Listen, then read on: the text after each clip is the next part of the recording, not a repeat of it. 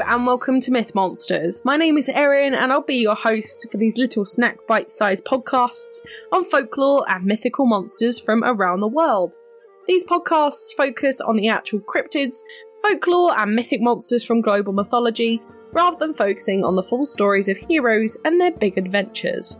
I'll also be dropping in some references that they have to recent culture, and where you can see these represented in modern day content, so that you can learn more and get as obsessed as I am about these absolute legends of the mythological world. It's halfway through December, if you can believe it. The World Cup is just about to finish, the holidays around the corner. I've started my Yule celebrations for the year, so that's really nice, and it's getting lovely cosy in my house this time of year. I will say at the beginning of this episode that I'm taking next week off for the holidays. My family celebrate Christmas, so I'll be doing that with them. And then I'll be back the week after, so on the 29th of December, just before New Year's, for our holiday special, which is super exciting, and we'll announce it at the end of the podcast today. This week, though, we're focusing on a monster that is usually known to have a not-so-cozy house, and one that we would normally associate with the kind of cold, wintry months in Eastern Europe. Yes, we are looking at Baba Yaga and her spooky house this week, just before the holidays. How festive.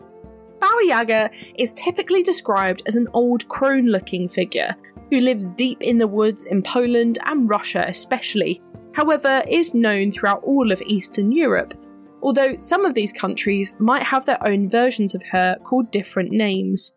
She is blind, has an elongated nose, one bone leg, sharpened metal teeth, and is usually dressed in a typical babushka-style outfit, with a draping dress and headscarf. She is known to be a witch and can cast spells and craft potions, as well as being a sort of maternal figure to the woods she lives in at the time, having a deep connection with nature and the animals who live around her. Unlike other witches in Europe, she actually flies around in a mortar and wields a pestle rather than a broomstick. These are the spice crusher-uppers of the world. Now, she also lives in a hut on the edge of the forest. It is a very usual log cabin type hut, but it's surrounded by a bone fence of her previous victims, and hidden to those she does not wish to find it. The inside of the hut is always full of meat and wine, as well as skulls adorned with candles. But the most important feature of this house is that it stands on 2 chicken legs, and can walk from place to place. To enter the house, Baba Yaga says the following incantation: "Little house, turn your back on the forest and turn towards me." It is also guarded by invisible hands who will try and grab you and attempt to strangle you if you try to get into the hut without her inside. If you do manage to get inside, Baba Yaga will remove you if you have any kind of blessing on at the time of the visit. That is, if she figures out you have one on in the first place. But when you come to find Baba Yaga in her house, she's actually way too big for it, with her nose going through the ceiling and her body stretching from corner to corner, which I imagine is quite a sight to behold. Now, I said meat in that last bit. I also talked about victims, and unfortunately I have to say she does only eat people. So it would be people meat. She is known to tempt locals away from the path in the woods to get them to find her house in desperation, then kill them with her pestle, eating them later on with her favourite snack being children, like any typical fairy tale witch. However, she's not massively keen on people, so she only really interacts with them when she has to eat. As it said, she'll age 1 year every time she's asked a question, and that she has to drink a tea made with blue roses in order to rejuvenate herself, which she does offer a large reward for if people bring them to her. There are apparently 3 Baba Yaga who prowl through the Slavic countryside, and they all have the same name and do the same thing. But if you do fancy going to find one for some reason, you may want an enchantment or a spell, you would need to call out, "Dear hut, please turn your back to the forest and your front to me," much like Baba Yaga does when she summons it. Now, if you can outwit her or help her in any way when you go to request things, she is more than happy to help. Only if you're not a child, of course. In terms of etymology, Baba Yaga is a Slavic word, but it most likely comes from the Polish Baba Yaga, which is spelt with a J instead of a Y. That's the only difference. Baba usually means old woman, usually one who is dirty or foolish, lives on the outside of the tracks, you know? However, Yaga is one that's never really been figured out. The closest translation anyone's ever found is in Sanskrit, and Yaga means sacrifice. However, it's been proposed that it's really similar to other words within Eastern European languages, such as Heza in Serbo-Croatian, meaning horror or shudder, Heza in Old Czech, meaning witch, or the Polish Jesta, meaning witch or evil woman. It's also been linked to the Slavonic, which is the old Slavic language, and that's Jeza, meaning disease. But honestly, we don't know where that bit comes from. It might even have just been an actual name that stuck with the character, and we have nothing written down about it. This happens quite a lot, especially in folklore and mythology. For the history of this character though, Baba Yaga was first mentioned in 1755 in Mikhail V. Lumanov's book Russian Grammar, where she is mentioned twice alongside other Slavic monsters, so we imagine that she has existed for quite a long time before that in order to make it into this book through word of mouth.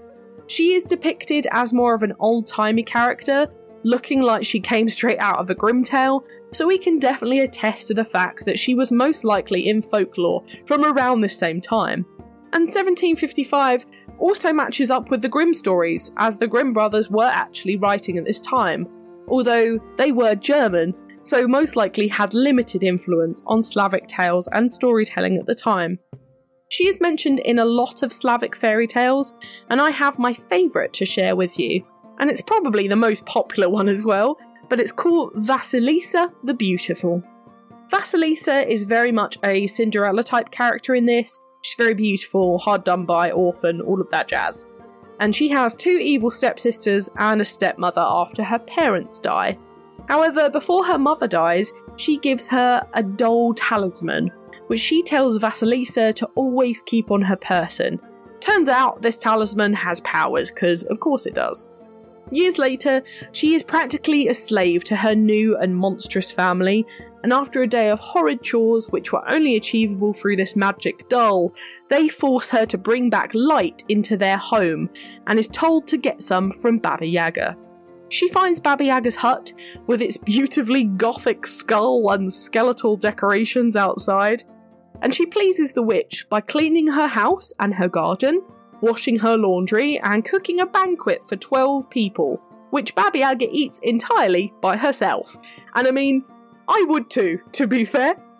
Then Vasilisa is actually asked to sort rotten grains of corn from the good ones, and sort poppy seeds from soil, where she cries that she cannot do it. Baba Yaga goes out, and the doll talisman does this for her. She wakes up to find the tasks complete, and Baba Yaga is finally pleased. She tells her that she can take back a human skull with gleaming eyes, which can also talk.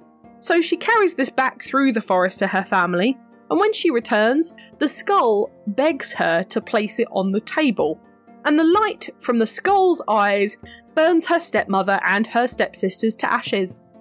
Vasilisa buries the skull so it can't do any more harm, and goes off to make clothes in the city where the Tsar notices her work and marries her. What a happy ending. Baba Yaga, though, is mentioned a lot more throughout Slavic stories through history.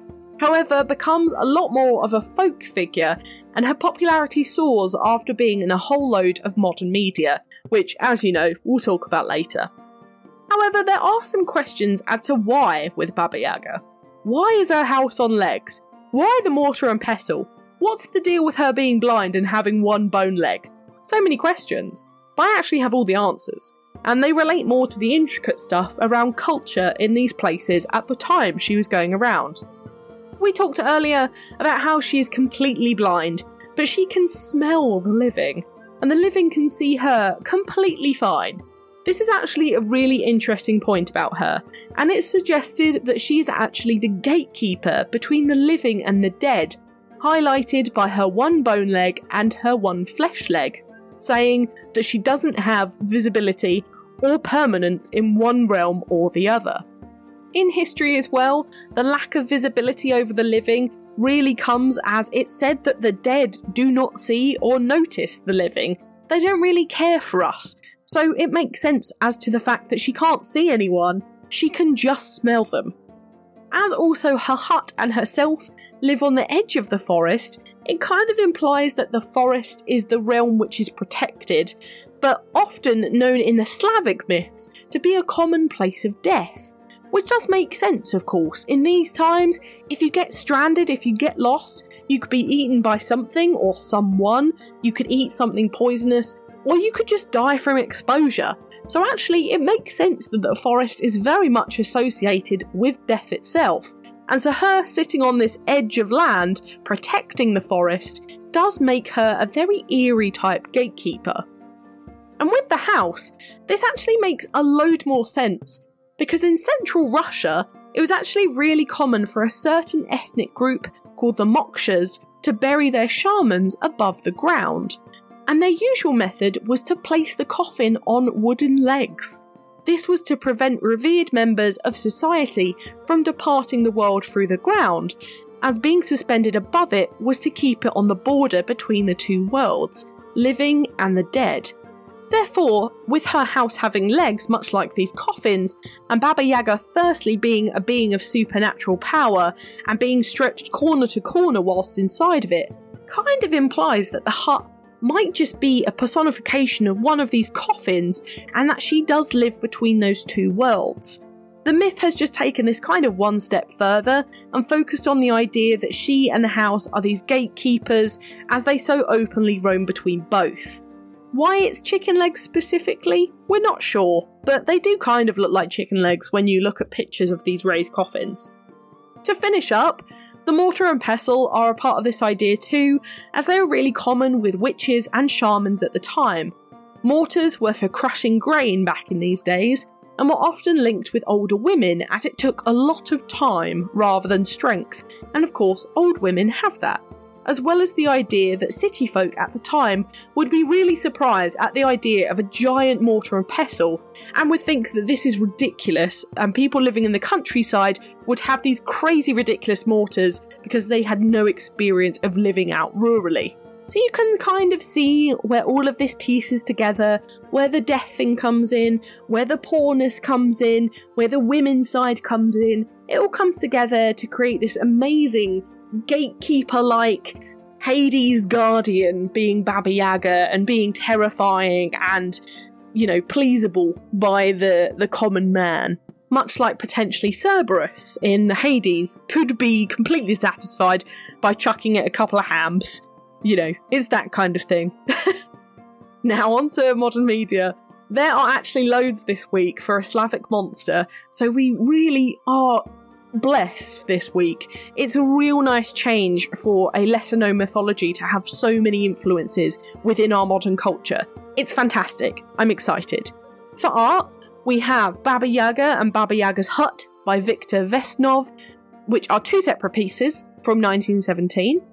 A really fantastic series is actually anything by Ivan Bilbin from the story of Vasilisa the Beautiful, which is from 1899. It has loads of different illustrations from this story. They are absolutely amazing. They kind of look like tarot cards. So I really recommend having a look at these. They are beautiful.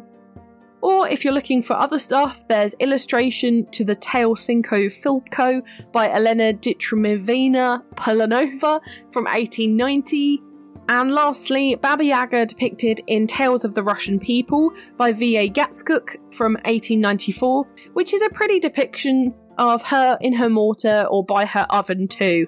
Please be impressed by my Russian pronunciations. They were terrible. I am so sorry.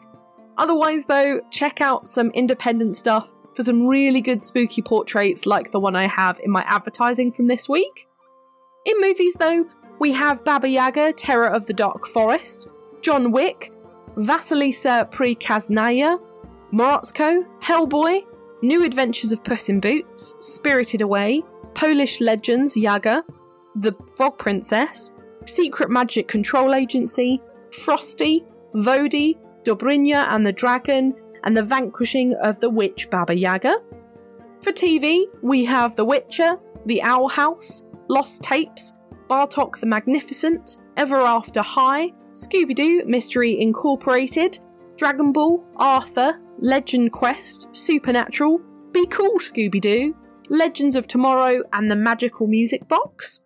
In video games, we have ones such as Roblox, Fortnite, Smite, Scribblenauts Unlimited, Alan Wake, Rise of the Tomb Raider, Pathfinder, RuneScape, Quest for Glory, Shadow Man Second Coming, Baba Yaga, Monster in My Pocket, Sobor, Ragnarok Online, Lord of Vermilion, Cabals, Road Not Taken, Gems of War, Rock of Ages 2 Bigger and Bolder, Russian Subway Dogs, Cthulhu Saves Christmas, and Blacktail.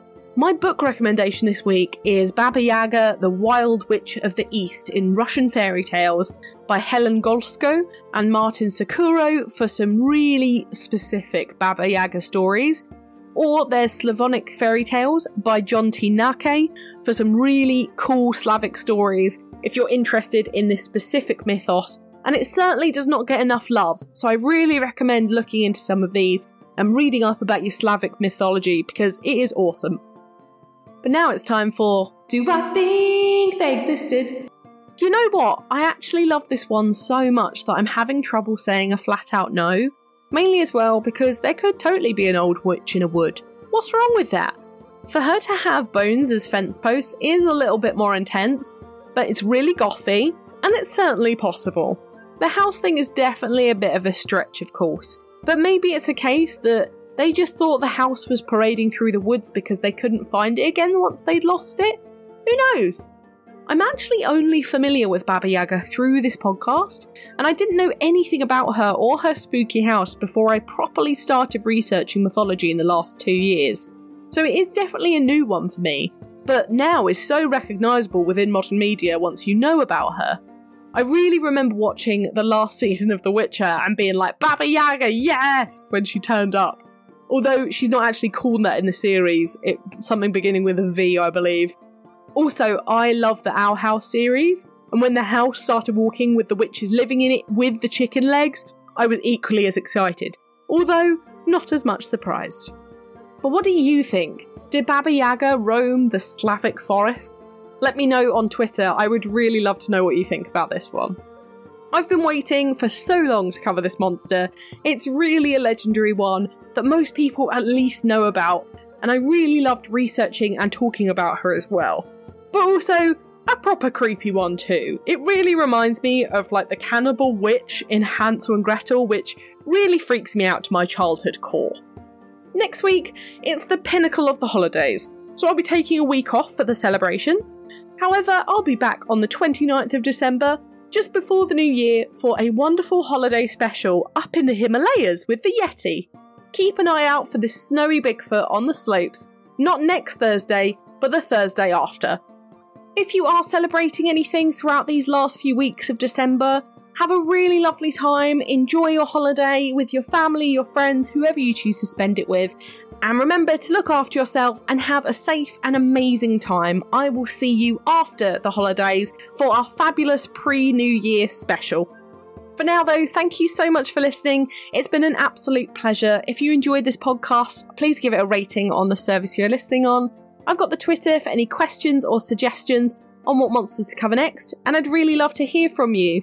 The social media handles for TikTok, YouTube and Instagram are Myth Monsters Podcast, and the Twitter is Myth Monsters Pod.